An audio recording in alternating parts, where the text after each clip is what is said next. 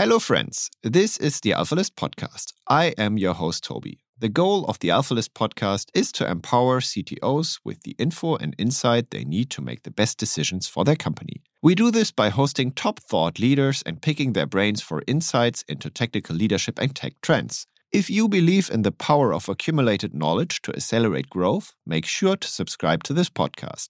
Plus, if you're an experienced CTO, you will love the discussion happening in our Slack space where over 600 CTOs are sharing insights, or visit one of our events. Just go to alphalist.com to apply. This podcast is proudly presented by Sastrify. Sastrify is the agile SaaS buying and management solution for progressive tech companies to help you to consolidate all SaaS procurement in a single platform and reduce your SaaS spendings in terms of time and money significantly. Sastrify's procurement experts negotiate with your SaaS vendors such as Google, Miro, Asana, or Salesforce to get the best possible price for existing and new contracts as well as for upcoming renewals. My company OMR is a customer of Sastrify, and we were able to save a lot of time normally spent on SaaS negotiations and reduce our software spendings dramatically. They have a large base of satisfied customers such as Gorillas, Runtastic, and Westwing. Their promise is savings guaranteed. Sastrify saves you more money than it costs. You can get a free analysis of your SaaS tools now. Just visit sastrify.com/alphalist and benefit from a special 50% discount for AlphaList podcast listeners for the first 3 months.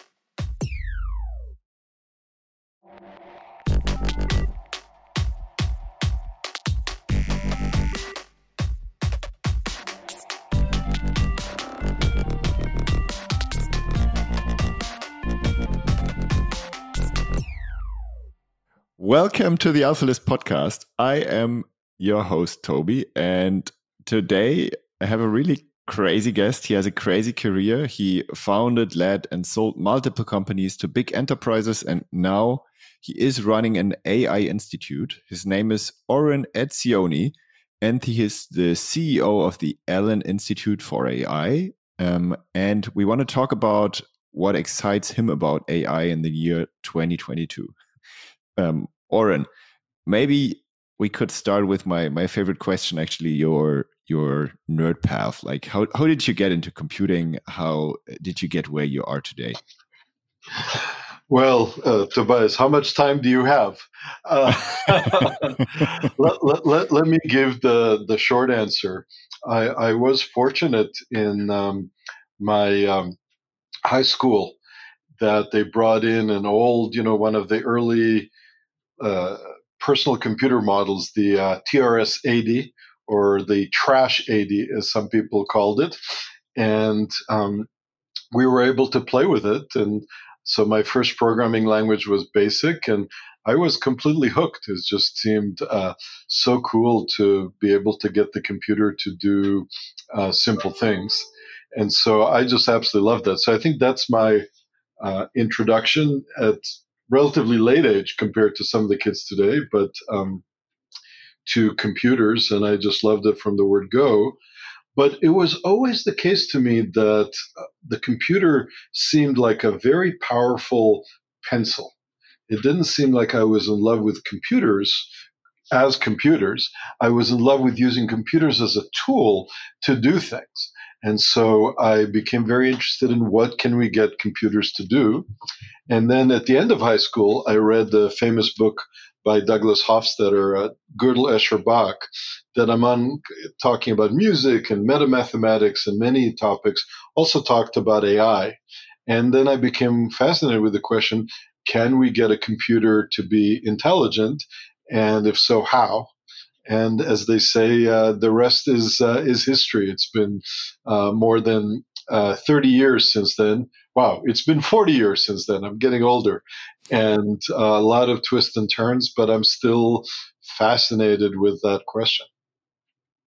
And can you tell us a bit more about the story behind the Allen Institute? Is, like, as far as I know, it's founded by Paul Allen, the late Microsoft founder.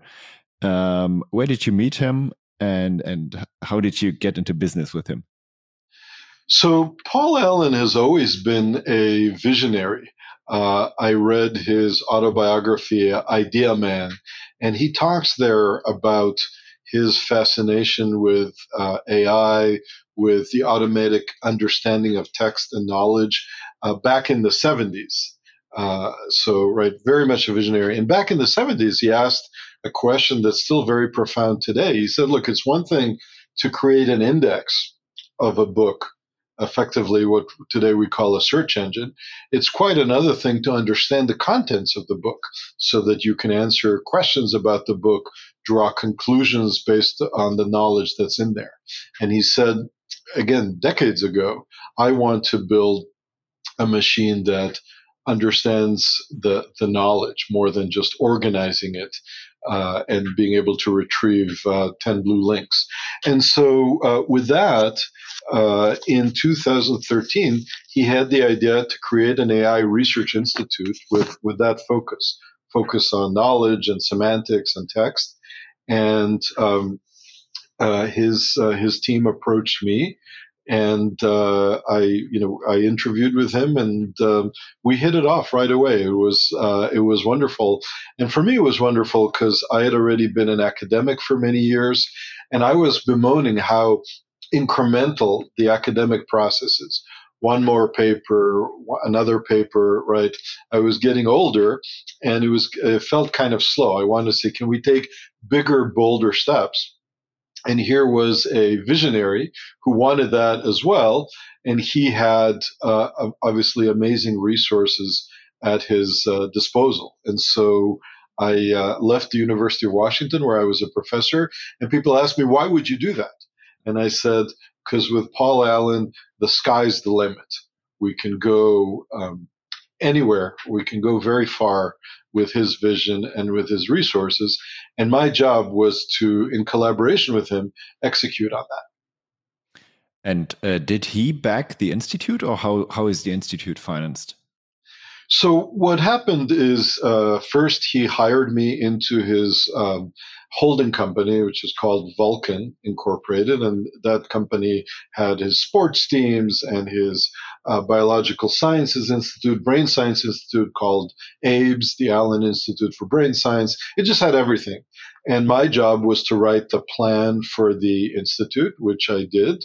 And then with what is very rapid paced for this sort of thing, within 4 months, by January 1st, 2014, we were able to create a new institute. Formally, we moved into space for the institute in June, and ever since then, has been, and now his estate, since he passed away, has been backing the Allen Institute. We've now, fast forward 8 years, reached more than 200 people in the Research Institute. Our budget is roughly around $100 million a year, so we're very fortunate to have that kind of backing. And in addition to that, something that he was always interested in and was part of the Institute from day one, in addition to the nonprofit research, we have an incubator.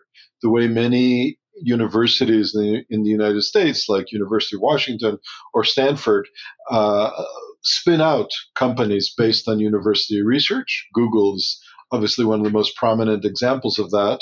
Well, we spin out companies out of AI too, based on our research.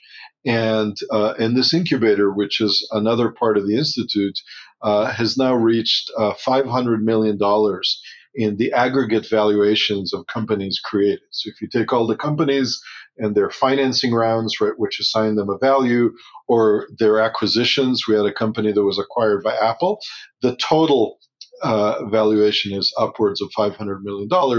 And obviously, we're very proud of that. And you just mentioned that one of the companies has been sold to Apple. What has the company been doing?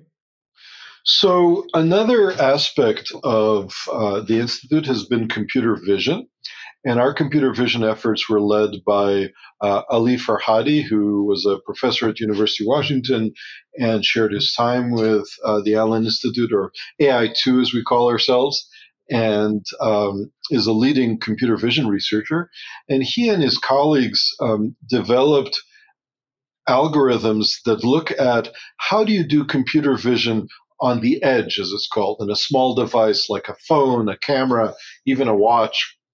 How do you do it without uploading images to the cloud, right? So in situations where, because of bandwidth constraints, or maybe with a drone, where you have intermittent connectivity, or maybe with a car where it's critical to process it locally and in real time. For all of these reasons, you may want processing, as it were, on the edge. By the way, privacy is a very important one. If you have images and you don't want to upload them to the cloud because you don't trust that. So they developed technologies for doing computer vision on the edge with much lower energy consumption. So same accuracy, but 10 times better battery life. And that technology allowed all kinds of vision applications that were quite remarkable in the Internet of Things, in cameras, in stores like Amazon's Go, where you process images to see who's buying what, all kinds of things. And ultimately, Apple bought that. And again, I don't know what their considerations are, right? They're a secretive company. But if you think about it, a big selling point for iPhones and devices like that is privacy. Apple prides themselves on the privacy, as opposed to, say, Android, which tracks you more. And so it's natural for them to want to do as much of the computer vision as possible on the phone. Yeah, and not only vision, but also make Siri understand your stuff offline and understand what you want actually offline. That's not only like privacy wise a good thing, but like also from the user experience, right? Absolutely. And is it then like somehow similar to what OpenCV does these days, or? So it is similar to OpenCV, it's just better. The some of the algorithms in OpenCV, in particular YOLO, were actually developed by Ali and his students. And what their the company was called Exnor.ai. What Exnor was able to achieve is very similar functionality, but at much lower energy utilization, which is critical when you're trying to conserve battery life. By the way, I should say that your point about Siri and natural language processing and speech recognition is very astute, because it turns out that nowadays, right, deep learning powers all these tools, and transformers in particular, right, a particular deep learning architecture is becoming ubiquitous across vision, speech recognition, and natural language processing. And so by building the ability to do these sorts of things much more efficiently, that benefits all these applications, including Siri. And wasn't YOLO developed by some guy who also did TED Talks, Joseph Redman, who then stopped working on it because he saw that it's kind of could be used or could be misused for certain things. He doesn't want the tech to be used. So Joseph Redman was Ali's PhD student. So he's the lead of that, and he worked closely with Ali on developing YOLO. And you're right that Joseph gave a famous TED talk, and that he stopped working on this topic. I don't exactly know why. It may be his concerns about misuse, but it may be other reasons as well. I just frankly don't know. But that's actually one of the dangers that I would also be somehow be afraid of. I recently was talking to one of the founders of Raspberry Pi, and I mean, let's face it, this device is everywhere, right? So I don't know if it's used in rockets or whatever these days, or missiles. So wouldn't you be afraid of that? Well, a couple of points. First of all, one of the chips that Exynos worked on and was remarkably successful on was actually Raspberry Pi. So again, you're absolutely right that that efficiency drives broader usage, and particularly in that context. The way I think about the question you raised is it's a general question about technology, and the more powerful the technology, the more urgent the question. So the question is, as we build technology and that technology is a two-edged sword, how much do we worry about misuse? And I guess I would categorize technology, first of all, into basic research. Like when Einstein invented the theory of relativity, should he have been worried about atom bombs and hydrogen bombs? And I would argue no. I would argue that when you're doing very basic research, um, you want to progress, achieve progress in the understanding of humanity. At the other extreme, I would say chemical weapons and landmines, right? Those are also technologies, quite sophisticated, and those are highly targeted for negative use. And in fact, we have international conventions that ban them. So now you have technologies like facial recognition, which are, I would say, somewhere in the middle. On the one hand, they're definitely not fundamental things like the theory of relativity or the invention of computers. On the other hand, they can be used for good or for ill, and certainly they've been used for ill. You know, they've been mistrained, and they're used for surveillance by dictators and in China and so on. But that said, I see that technology as dual use. So what I would be for is figuring out as we develop these technologies how to use them appropriately. Yeah, and I think appropriate use for Raspberry Pi was at least meant to be like a learning computer, right? And that's amazing. And then let's imagine you found that technology, you come up with the technology, and then you build it for learning, and then suddenly you see that it's used in, I don't know,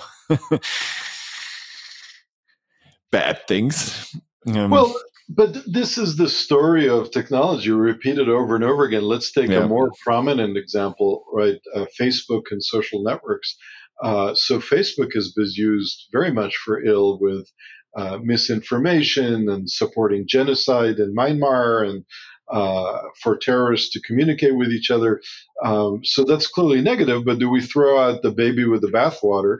And I don't think you have to look very far. You can just look to LinkedIn, which is also a social network, generally used a lot more positively, to see that the problem isn't with the underlying technology.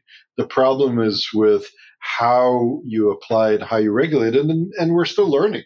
What are the appropriate constraints on networks? And of course, looks like, say, Elon Musk and I might have different points of view about moderation and so on, but we're trying to figure it out. So one little, let's say, provocative question. When I think about AI and the progress that is like at least visible on the surface, it's very evolutionary, right? So it's sometimes a bit boring. Like, at least if you're like in a certain distance, there are like several revolutions like GANs or GPT-3, and apart from that, there's not so much to see. What was exciting to you in the field of machine learning in the last 2 years, and why? And what do you see will be like potentially the next breakthrough moments in the next 2 years ahead?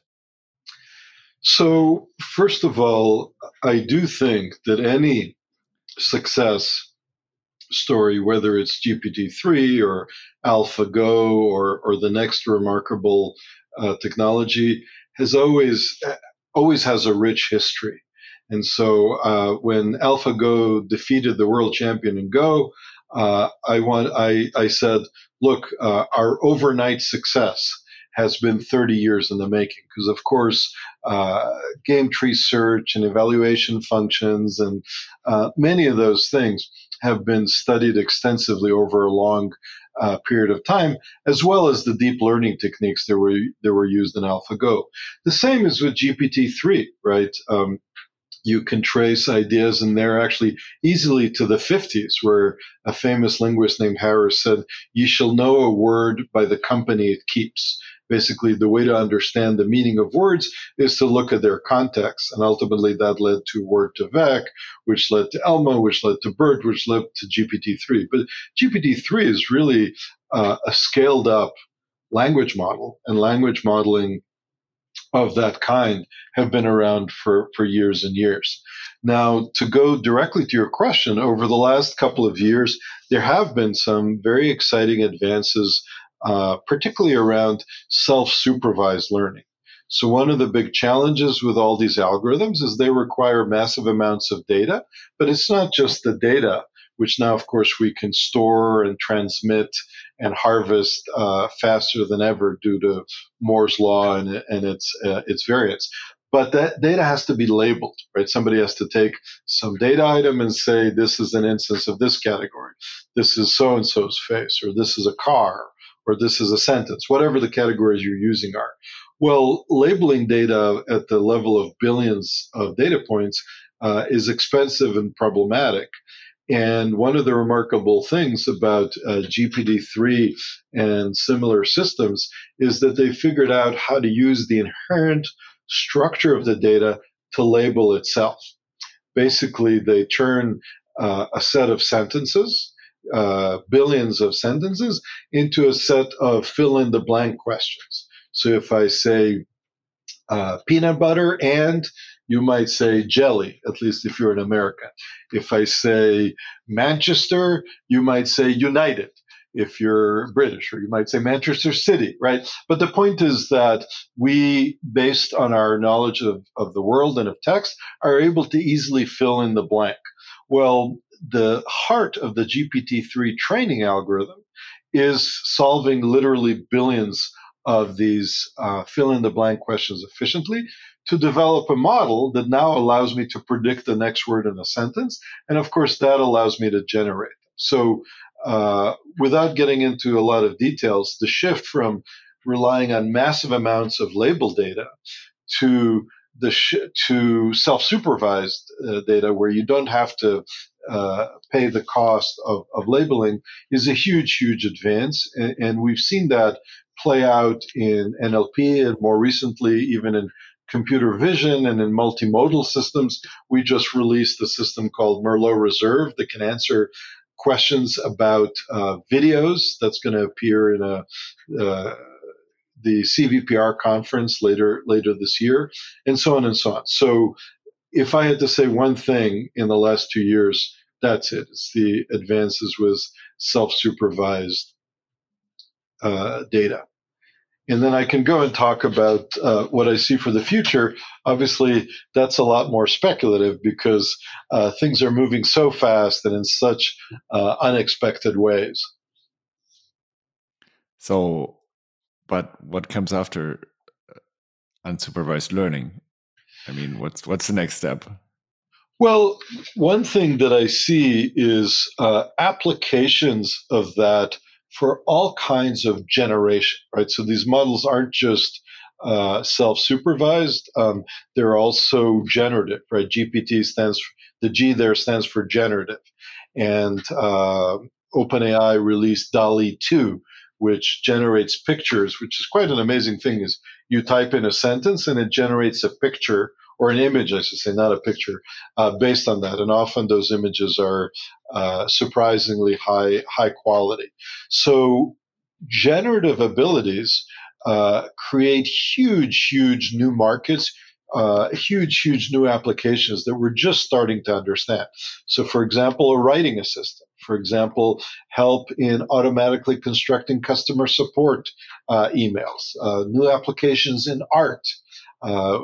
We can build tools for artists, tools for writers, tools for composers. I think more and more we're going to see that. And then a second, very different kind of application is that these models are more and more being used in biology, right? So biology has become increasingly digital with our increased understanding and decoding the human genome. And as a result of that, there are more and more ways in which AI techniques, which are ultimately techniques for analyzing massive amounts of data, particularly sequential data, more and more AI and deep learning is being used in various applications in biology, from protein design to figuring out 3D protein structure, which is called protein folding. And just to give you a sense of that, there's long-standing competitions in figuring out 3D structures of protein.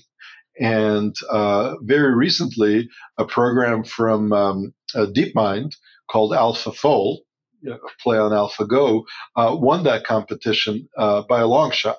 And others have joined the fray and created variants of that sort of technology as well. So we are really at the beginning of an explosive use of AI and deep learning in biology.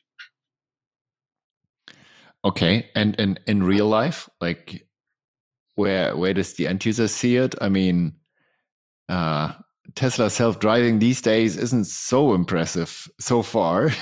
Will that change, or is it like a slow progression where you see it entering your life more and more, and at a certain point it's at perfection? So I think that there are two things going on.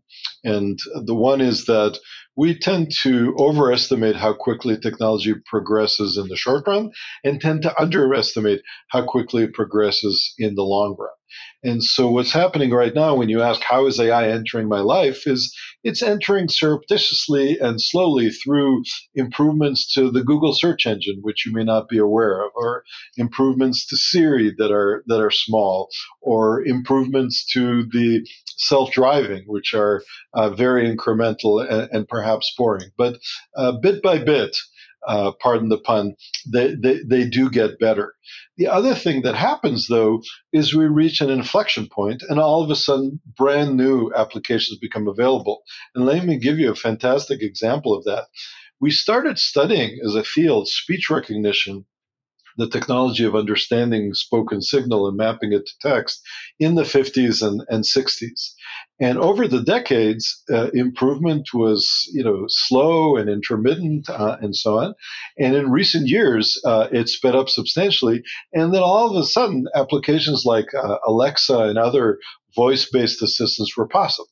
So it was kind of boring, if you will, for a while. And then all of a sudden, it reached that tipping point where the technology, which is still not perfect, Alexa misunderstood me this morning, but still it was good enough that suddenly these devices are ubiquitous, and we're still trying to figure out how they're going to be used. So I think we're going to have both these incremental advances and then these sudden inflection points.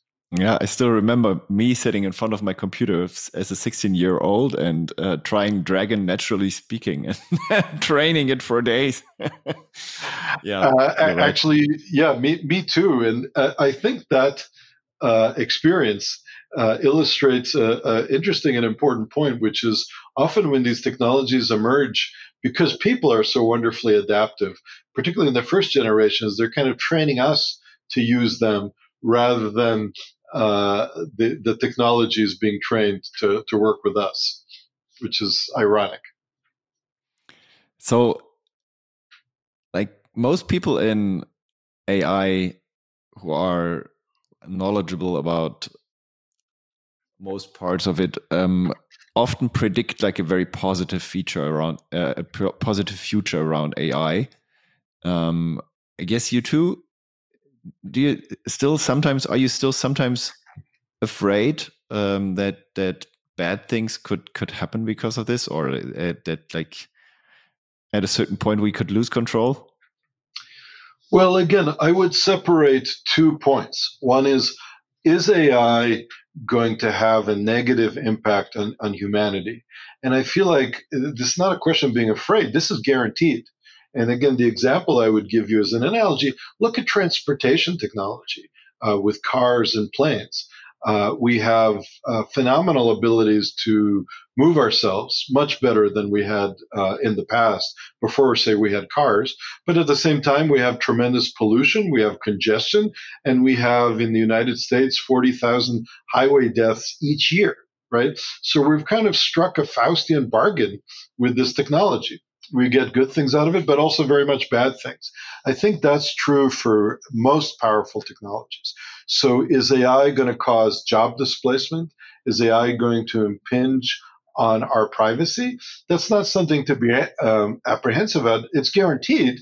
And what we need to do is work to define the rules of the game to guide those applications. But then there's an additional fear that comes with AI that doesn't come with, say, cars. And that's that AI will take over, that we will lose control of the technology. And that's a very different kind of anxiety that people have. And that anxiety, by the way, is longstanding. It goes all the way back to the golem, right? The story in the Jewish tradition of this robot who comes to life. And it goes back to Mary Shelley's Frankenstein, right? And how that comes to life. So we've always been afraid of our technology somehow becoming sufficiently intelligent and sophisticated to stop doing our bidding. And now, yes, modern technology is perhaps closer to that than ever, but I still think we're easily decades away. And anybody who actually works with the technology, who actually builds AI systems, knows just how compliant and how controllable these systems are. The places where we have lack of control is when we try to get it to do something and it does nothing. We don't have instances where AI has suddenly run amok, where a self-driving car has suddenly decided to drive to Cleveland instead of going home, right? It's hijacked me. And I think that is actually a very important example to think about. Self-driving cars are an attempt to make it increasingly safe on the roads and increasingly easy to drive, or give you the ability to be driven and do something else that's more productive than constantly looking at the road. But it's not an attempt for the cars to hijack passengers and decide themselves where they're going to go and what they're going to do. So this kind of bounded autonomy shows that the fear, I think, is a fear of machine autonomy, not machine intelligence. And what I see us designing increasingly intelligent, increasingly helpful tools, but not ones that are going to take over. What are the helpful tools you yourself are working on these days? Well, one of the things that we are working on very broadly is how to communicate more effectively with machines using natural language. And so there's a variety of targeted applications, but it's our hypothesis that as machines get more sophisticated, we want to talk to them using natural language, which is what's familiar to us. As a simple example, right, we want to query databases, right? Many of us don't know SQL and are restricted by simple web forms. So we want to query databases with natural language. We can't. We want to, there's so much that we want to do with natural language. So we're very much working on the future of natural language processing, natural language understanding. Another really important tool that belongs in a nonprofit research institute is the use of AI to help scientists. So there are various scientific search engines out there like Google Scholar or PubMed and so on, but they're very much based on information retrieval, right? I type in some keywords, I get links to some papers. We are working on using modern AI techniques to make the process of looking for key information, key results in your academic search, in your attempt to be a successful scientist, to make that much more effective, much more efficient. Our motto is cut through the clutter. There's millions of papers, and I have a needle in a haystack. I need to find this result or this idea. Let's build tools that help scientists do that. And again, the emphasis is very much on a tool. I would love it if AI could actually generate scientific inventions on its own, but we are very, very far from that.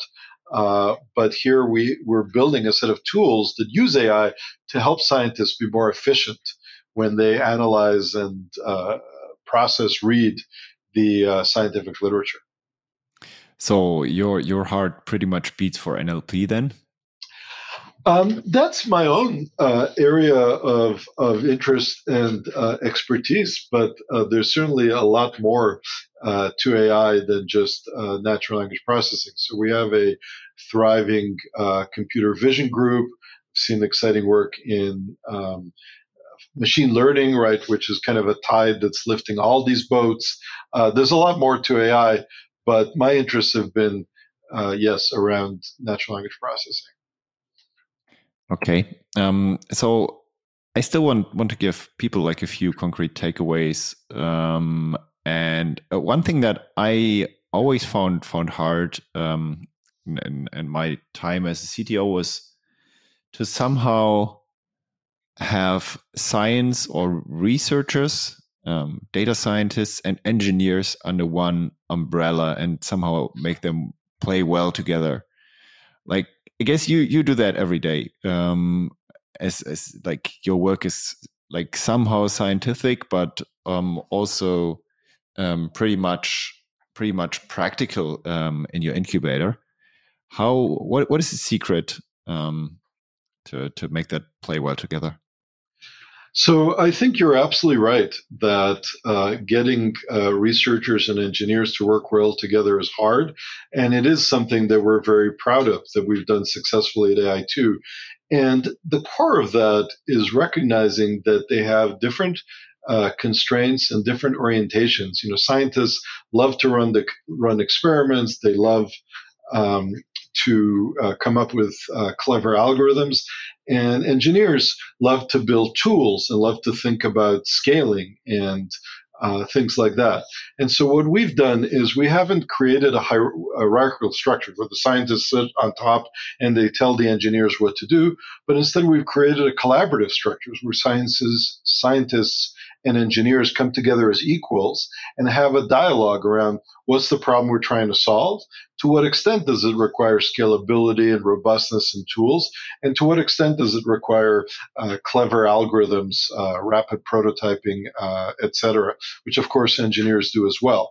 And by making that be a mutually respectful collaboration that's based on a clear understanding of the problem, we've time and again come up with things that are actually impossible to do at university because they don't have the engineering sophistication and the resources, and that a lot of companies don't do. So some of our most successful achievements, including Semantic Scholar, the Thor robotics platform, the Allen NLP open source library, and more, have been research and engineering collaborations. And if I now start a new company where AI plays a significant role, and you could give me like 3 tips for me as a CTO, which shortcuts I could take, like which pitfalls to avoid these days. I mean, it's a very broad field, and you can do so many mistakes, make so many mistakes. Which ones would you try to avoid for me, or help Well, me to? the first thing I have to say is you should look at our AI2 Incubator website because we're constantly accepting talented entrepreneurs and residents at the very early stages and actively helping them. And we accept applications internationally. So that's point number one. Point number two, I think it's very natural for us as technologists to be enamored with the technology and the prowess of it, but we have to remember the business side as well. So often when I talk to technologists, I say, okay, so what is the pain point? And is this what's called a vitamin or a painkiller? In other words, is this kind of a problem and yeah, it would be nice to solve it, or is this an urgent problem that I'm just dying to solve? And most importantly, not me, because sometimes we get passionate about small things, but that the users, that the intended market is going to come to a great length. So I'd say that healthy respect for the business, which often comes from teaming up. So a CTO teaming up with a business-oriented co-founder or leader is incredibly important. And again, our incubator does a lot of that. The one last thing I would say, since you asked for three, so it's come to the AI2 incubator, think about the business side. And the third one is for these AI systems, which are very hungry for data, is make sure that you have your supply lines clear. In other words, where are you going to get the data from? No data, no data mining. No data, no AI. So sometimes we can build things that work great on small scale as prototypes. But when we think about how to scale them, we suddenly realize, I cannot get that data, or that data is incredibly expensive, or it's jealously guarded. So I think being very clear on where you're going to get your data is an essential component of an AI company nowadays. So is there any tool you these days annoy all your friends with because you like it so much and you recommend it to anyone, like some nerdy piece of software that you yourself use every day? Oh, wow. Nothing comes to mind. I try not to be annoying, but I would say that I always like to start with the problem. So again, as technologists, we have this problem that's called a hammer looking for a nail. Hey, I've got this great tool. And then everything starts to look to a nail. I actually annoy my technology friends by telling them, let's start with the problem. What's the question you're trying to answer? What's the problem you're trying to solve? And then let's pick the tool that's appropriate for the task.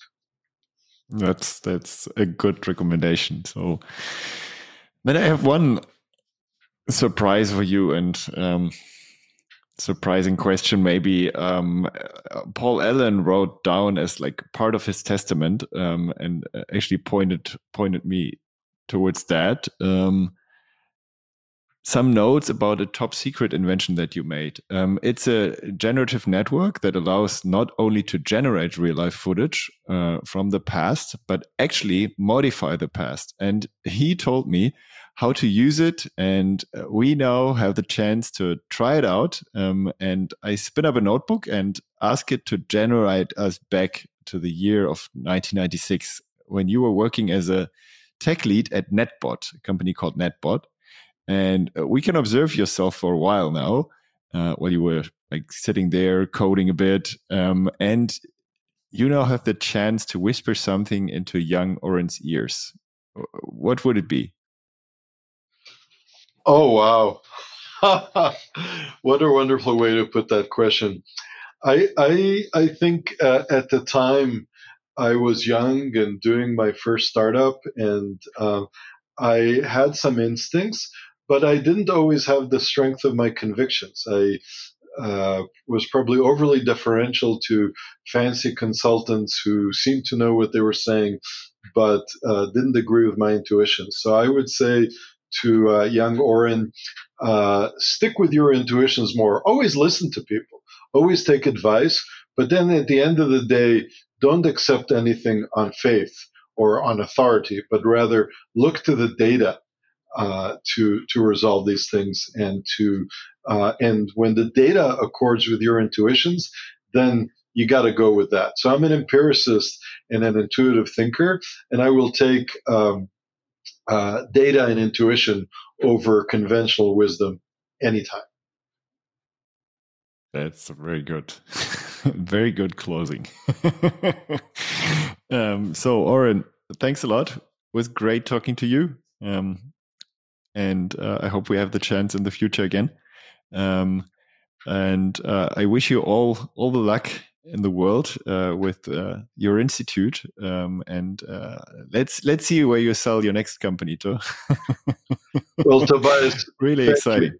Yeah, thank you so much. It was really fun to talk with you, and I'm a big fan of your podcast. So looking forward to hearing the next episode. Take care. Thanks a lot. Bye-bye. Bye-bye. Thank you for listening to the AlphaList podcast. If you like this episode, share it with friends. I'm sure they love it too. Make sure to subscribe so you can hear deep insights into technical leadership and technology trends as they become available. Also, please tell us if there is a topic you would like to hear more about or a technical leader whose brain you would like us to pick. AlphaList is all about helping CTOs getting access to the insights they need to make the best decisions for their company. Please send us suggestions to cto@alphalist.com. Send me a message on LinkedIn or Twitter. After all, the more knowledge we bring to CTOs, the more growth we see in tech. Or, as we say on AlphaList, accumulated knowledge to accelerate growth. See you in the next episode.